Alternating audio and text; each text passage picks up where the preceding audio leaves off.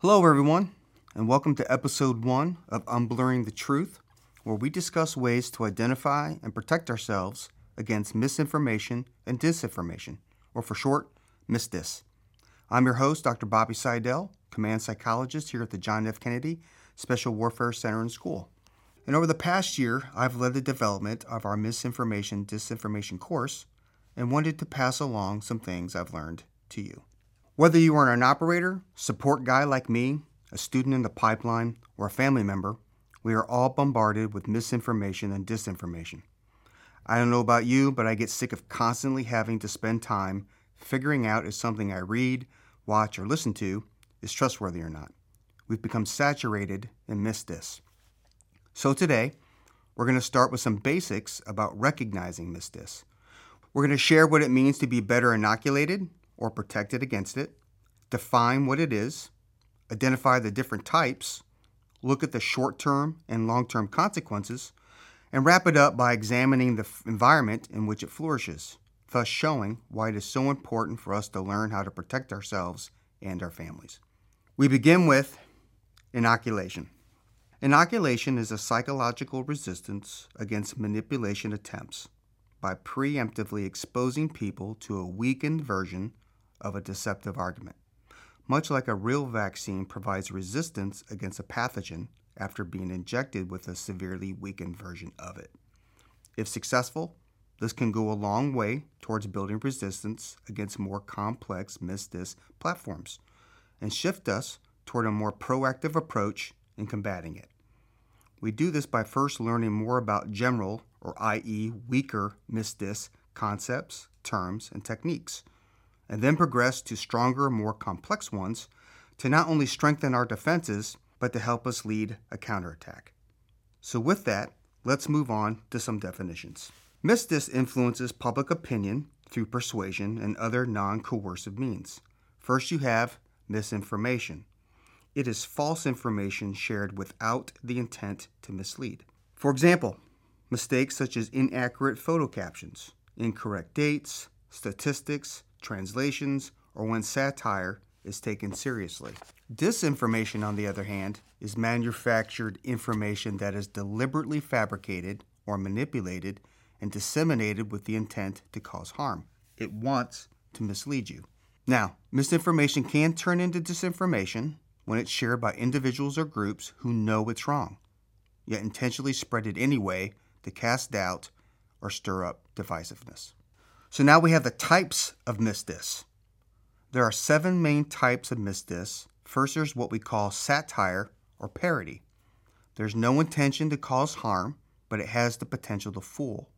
Satire uses humor, irony, exaggeration, or ridicule to expose and criticize people's stupidity or vices, while parody is the imitation of the style of a particular author, artist, or genre with deliberate exaggeration for comic effect. For example, think of The Onion or the Babylon Bee. These are 2 popular sites that use satire or parody. Next, we have misleading content.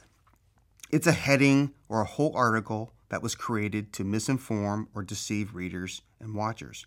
The article may invent or bend facts and details to either manipulate the truth or hide it. This is what we call propaganda, in that it promotes biased opinions and publicizes political points of view to influence an audience toward certain beliefs. Propaganda twists perception and produces an emotional response in most cases. Therefore, it's effective. Our third one is what we call imposter content, and that's when genuine sources are impersonated. For example, abc.co impersonated abc.com and actually published a lot of fake stories. So it's being mindful of where we go to get our content. Next up, we have fabricated content. The content is 100% false, and it's intentionally designed to deceive and do harm. The format can be an article, social media post, a meme, or a tweet. And this is where we see a shift to true disinformation. It's been around a long time, too. For example, on August 21st, 1835, the New York Sun published a series of articles about the discovery of life on the moon. These were falsely attributed to a well-known astronomer of the time named Sir John Herschel. The article reported that Herschel had made these discoveries using new hydro-oxygen magnifiers and went on to describe in believable scientific detail how the discovery was made. Bizarre life forms, inhabitants of the moon were described, painting a fantastical picture. After accomplishing their goal of adding many new subscribers to their newspaper that August, the paper quietly announced in September that the story had been nothing more than a hoax. Next up, we have false connection, and that's when headlines, visuals, or captions don't support the content of the article. It's what we often call clickbait. For example, here's a headline: How this one simple trick can make you a millionaire in just 3 years. This headline is a great example of using exaggeration to generate interest. By saying millionaire in just 3 years, it sounds too good to be true and intrigues the reader into wanting to find out more. Or here's another example. Are you making these deadly mistakes with your money? This headline is a great example of using fear to create interest. By saying deadly mistakes, it shocks the reader and makes them wonder what these mistakes could be. Our sixth one is what we call false content, and that's when genuine content is shared, but with false contextual information. It's the whole mostly true approach to make the message more believable, but it paints a false picture to deceive us. This can be difficult to discern and often requires more time to research and think it through. And then finally, we have manipulated content. It is imagery, such as video or pictures, that is manipulated to deceive us. It's what we call synthetic media or deepfakes. And this is quickly becoming one of the most powerful forms of MISDIS, and we will talk about it in more depth during another episode. All right, so moving on, let's now examine the consequences of MISDIS. We'll start with some short-term ones. MISDIS can cause and exploit strong emotional reactions to sensational topics, causing it to spread more rapidly than legitimate news. This puts legitimate news sources at a major disadvantage. Another consequence is that MISDIS aggravates existing societal cracks, ideological, political, religious. It may even fuel acts of harassment and violence.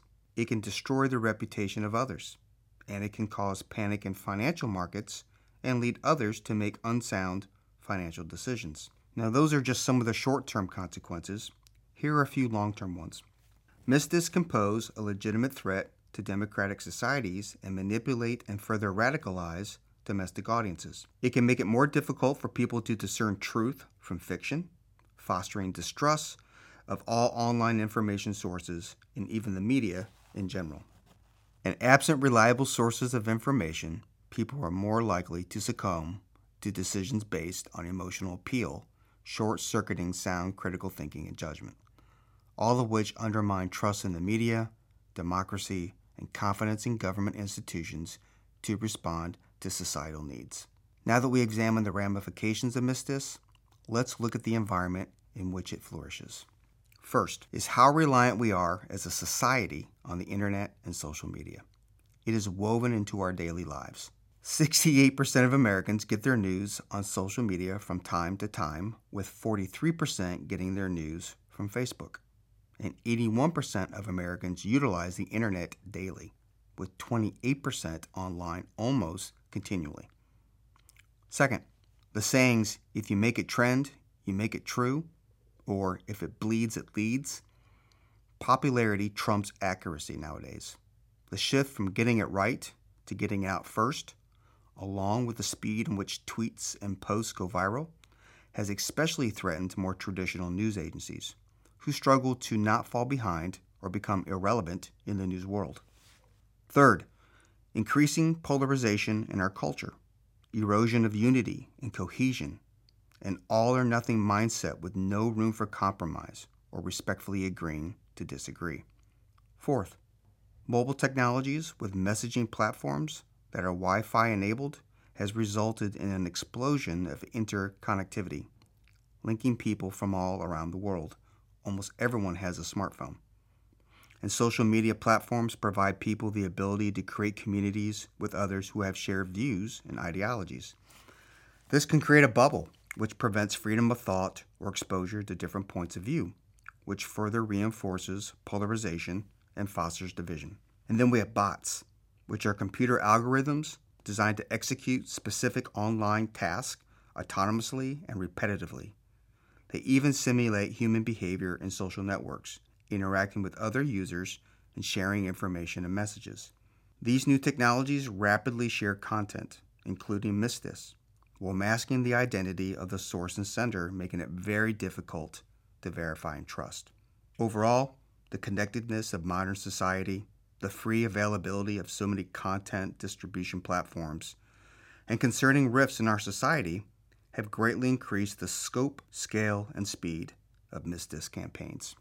When people are anxious and looking for answers, somebody is going to provide them those answers and capitalize on it financially or politically.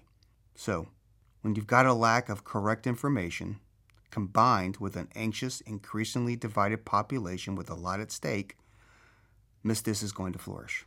In closing, let's do a quick recap. By becoming better informed of what MISDIS is, the various forms it can take, the environment in which it operates, and the impact it can have on us and our communities, we can begin to reduce our susceptibility. Thank you for joining me for the inaugural episode of Unblurring the Truth. My genuine hope is that our discussion today has given you a clearer understanding of what MISDIS is, so that you can begin to better protect yourselves and your loved ones. If you've liked what you've heard, please pass along our website to your teammates and loved ones.